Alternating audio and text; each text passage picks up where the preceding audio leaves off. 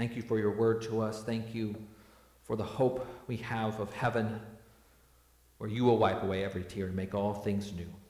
And give us heart and mind and eyes to see the truth and to live by it every day and to keep our hope and our lives fixed on you. Pray this all in Jesus' name. Amen. So we are continuing our series in 2 Peter, looking at 6 qualities of a fruitful life in the knowledge of Jesus Christ. And today is about self-control. And the first thing to ask, I think for all of us, to look at ourselves and say, have you ever been out of control? Have you ever been out of control? You were just so mad, so outraged, you did something stupid or dangerous or maybe harmful, or maybe a different type of out of control. Maybe it is thoughts or emotions that you can't shake. Maybe it's bitterness or resentment. These can be hard to shake out of your mind. Or maybe you're just frustrated with yourself because there's this good I want to do. I know I have to do it, and I can't make myself do it all the time. And each of us will experience this to some degree. But and how much it affects your life depends a lot on how much self-control you exercise. Self-control is an essential quality for a fruitful life.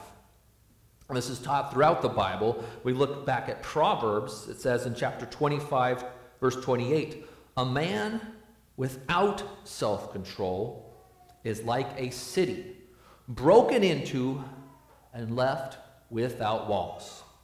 So if you are a city, then your self-control is the wall of defense around your person, around your spirit, around your life.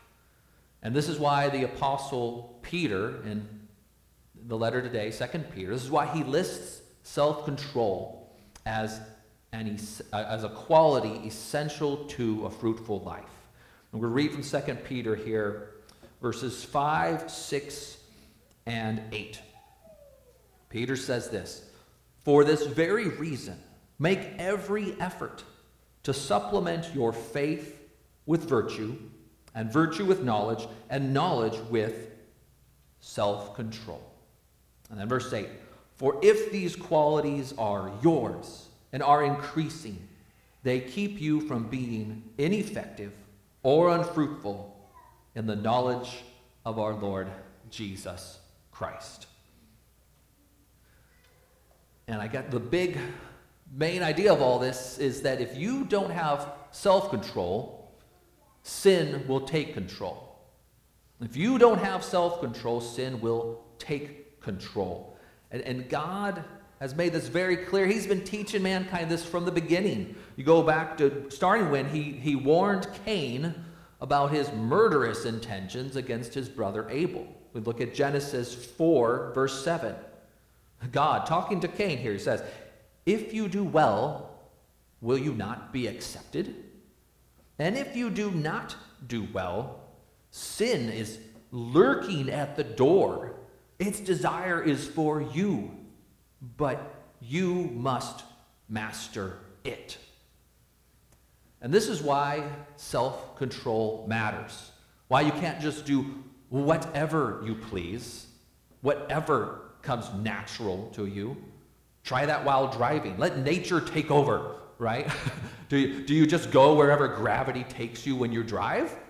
No steering, just let gravity? No, you would quickly end up in a ditch. Or do you let every gust of wind just change your direction while driving? No, you would very quickly crash.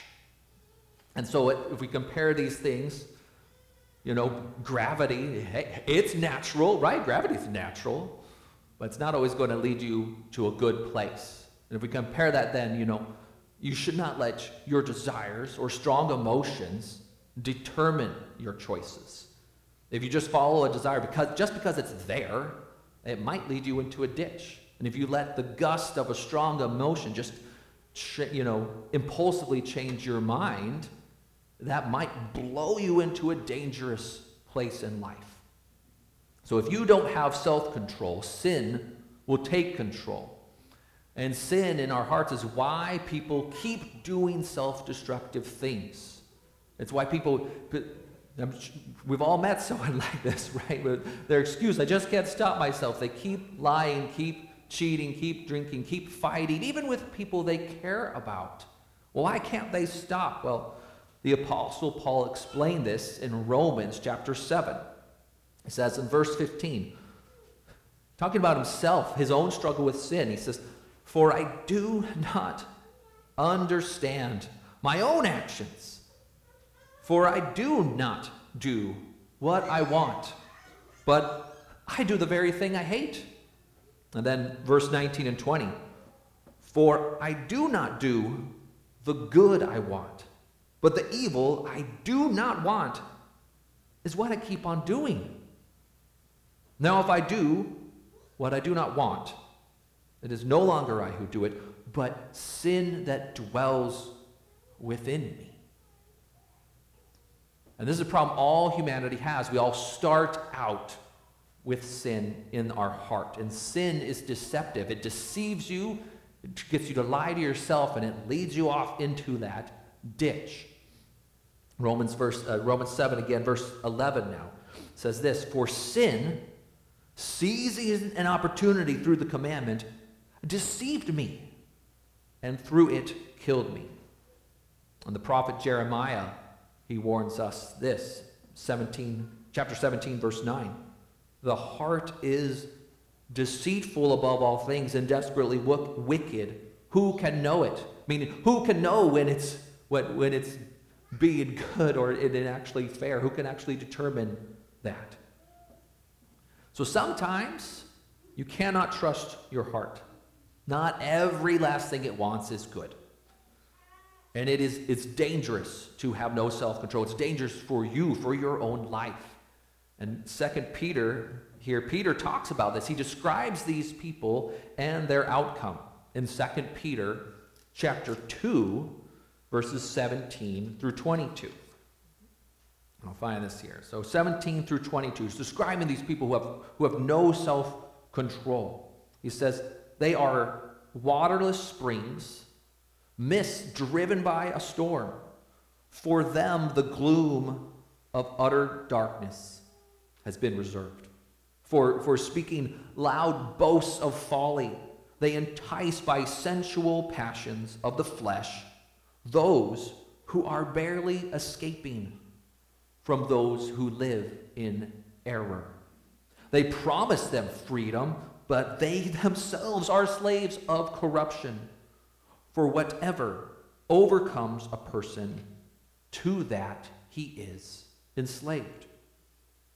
For if, after they have escaped the defilements of the world, through the knowledge of our Lord and Savior Jesus Christ, they are entangled again in them and overcome, the last state has become worse for them than the first.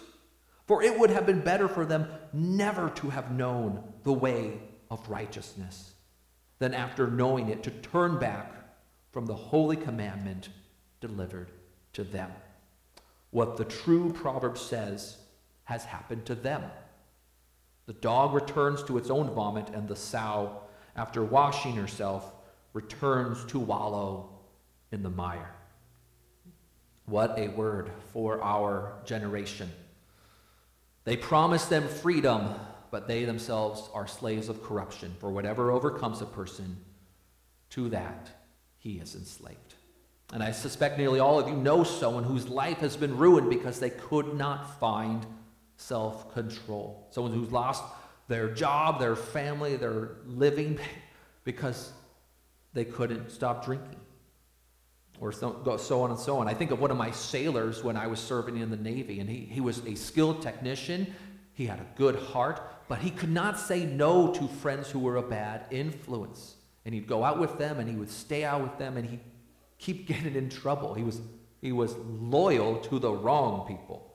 And once he was pulled over at a train stop. He was drunk, and he had parked the car while waiting for the train to go by. And he fell asleep in his car, and he did not wake up until the police were rapping on his window. That was an unpleasant military discipline board I had to sit through for him. But he was one of the lucky ones because at least it didn't end in an accident. At least it didn't end in tragedy. But when he did that over and over, we had to step in and protect him because he wouldn't protect himself. But the only way we can protect him is to say, for a little while now, you can't leave the ship. A couple weeks, you're not going anywhere. Because that's the only way we can protect him if he won't exercise self-control for himself. And I think here, as I've thought about this and looking around us here, in our society, I observe 4 threats to your self-control. And the first of all is sinful emotions, rage, resentment, bitterness. Emotions like these, they will lead you to do stupid, dangerous things, self-destructive things. These emotions are powerful. They give you tunnel vision, and they delude you. They delude how you think about yourself and about everyone around you. The second is sinful desires, also called lust. This is wanting something that you're not supposed to have, or it's just not the right time, right place, right way for you to have it. But you want it so badly, you lie to yourself and you justify it to yourself. And then when you start to live through the consequences of that bad decision, you continue to blame others and lie to yourself because you started out lying to yourself.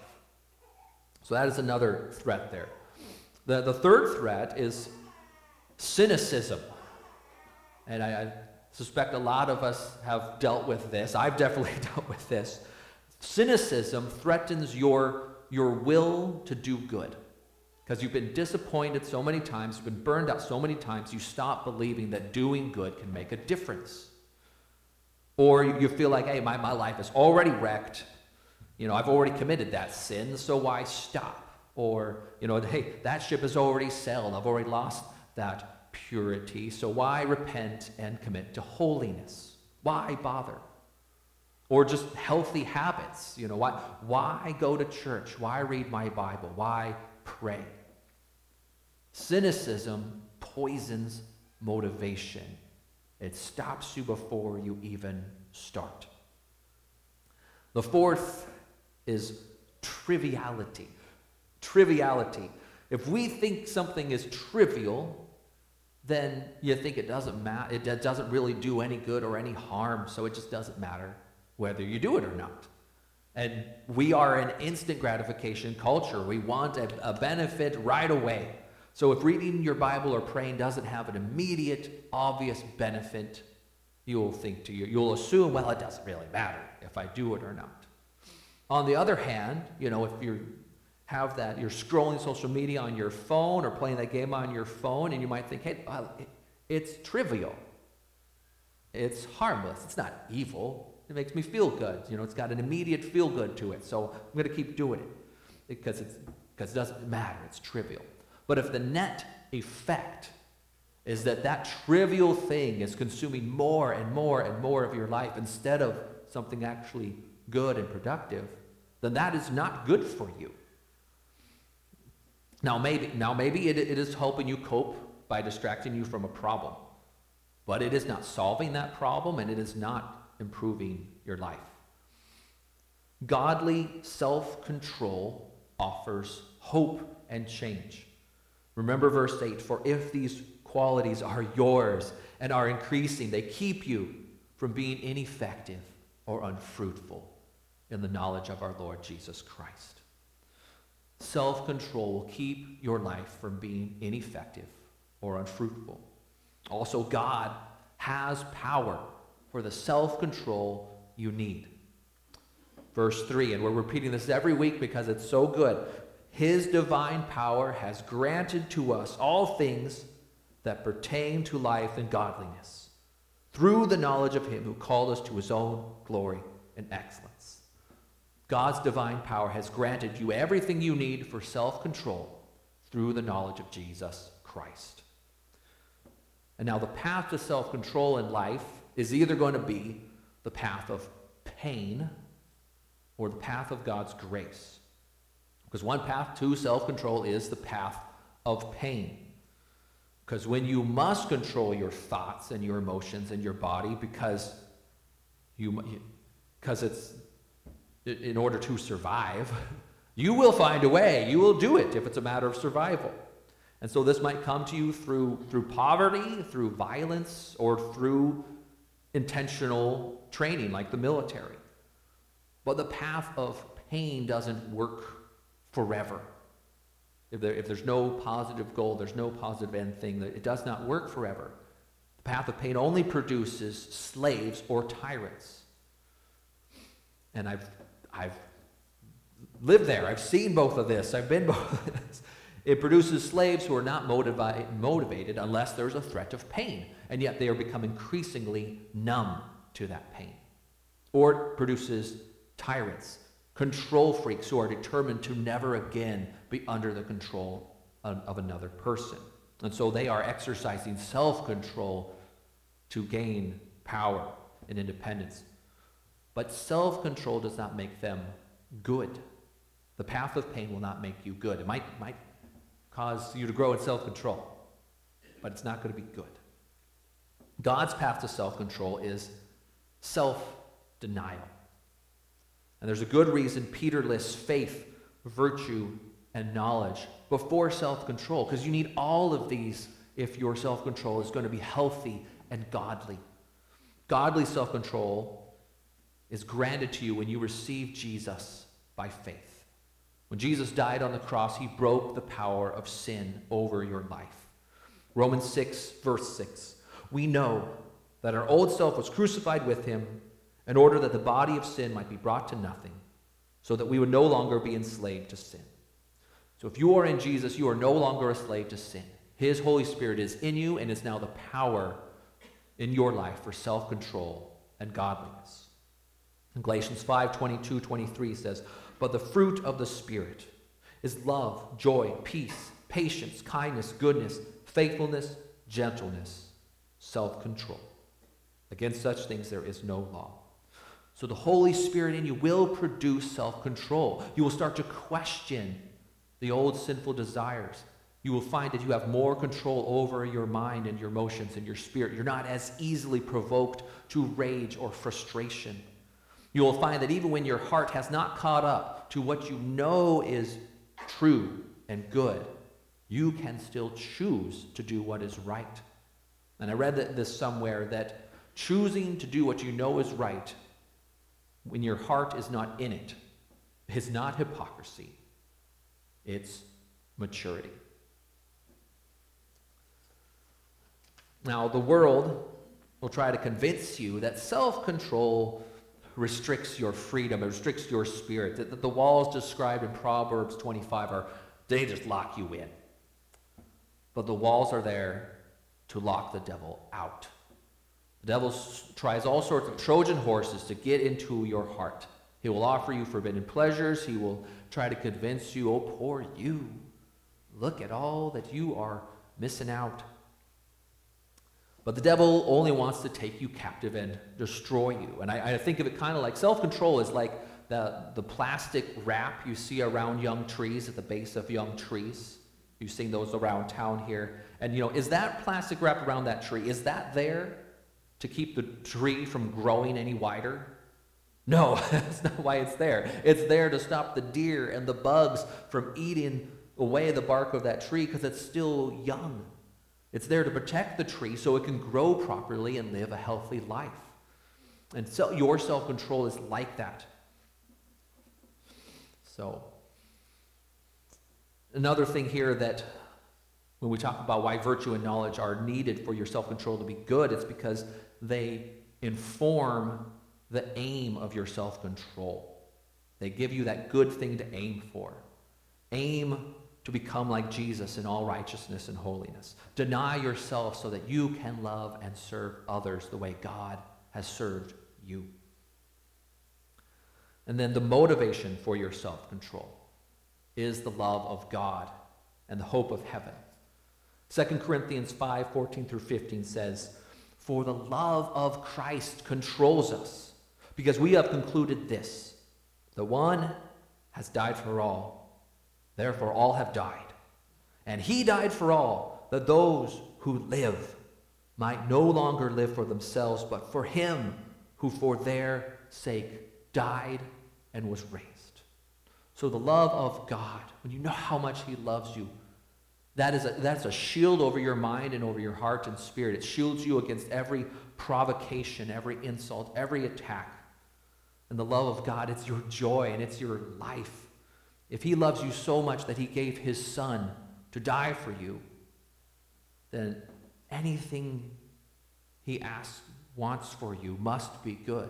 And anything he warns you against must be bad for you. Now the other motivation here, our hope of heaven. This again from 2 Peter chapter 3. And this is Peter's conclusion here, starting verse 11.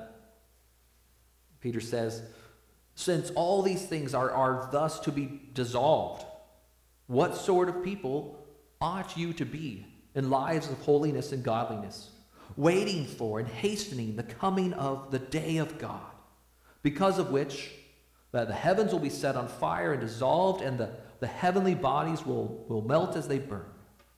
But according to his promise, we are waiting for new heavens and a new earth in which righteousness dwells. So why self-control? Because we have our eyes on the prize. We know what is eternal and what is not. And in the new heavens, the new earth, we will know it was worth it. We sang that earlier about the hymn of heaven. We will see that it was worth it. And heaven will be full satisfaction. So in this life, you can deny yourself because God has given you everything you need. You can sacrificially love others because in God you are full. And you can live in self-control because God is bringing you to heaven and you want to get there. You want to see yourself and all humanity restored. And also because you are not letting the devil back in. And you live in self-control because you want to be an agent of his love and of eternal life. And now how do we grow in self-control, right? Okay, even more practically, how do we grow in self-control? Well, first, get to know Jesus. He is the perfect example of self-control motivated by pure love. The better you understand him, the better you will understand the nature of self-control. Secondly, identify where you need to grow. What is it you're doing or not doing? What is godly about it? What is not godly about it? And is there look for a godly example to follow? And then third, make a specific plan. This is just like anything else you need to be doing. Make a step-by-step plan. If it's something you need to do, make a step-by-step plan for how you're going to do it. And if it's something you're going to stop doing, make a step-by-step plan for what you're going to do instead.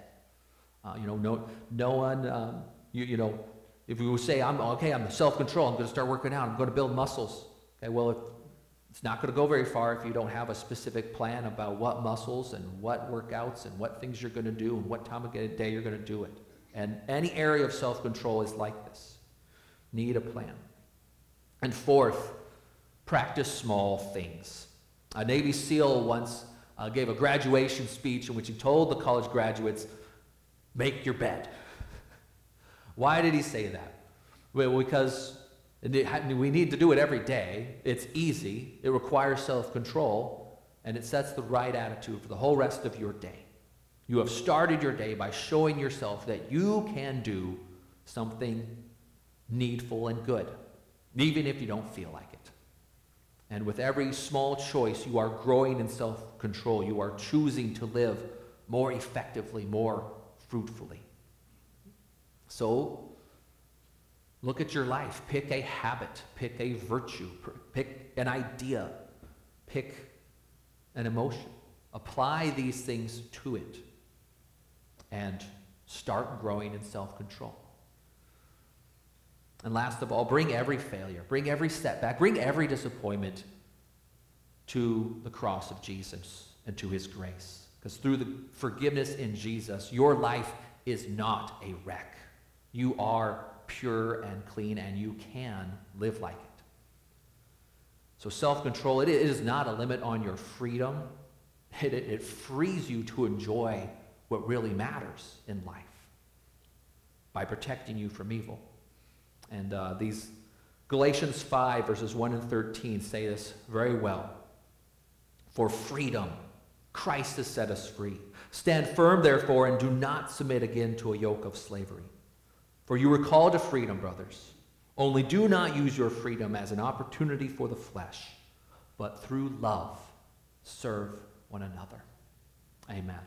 Let's pray.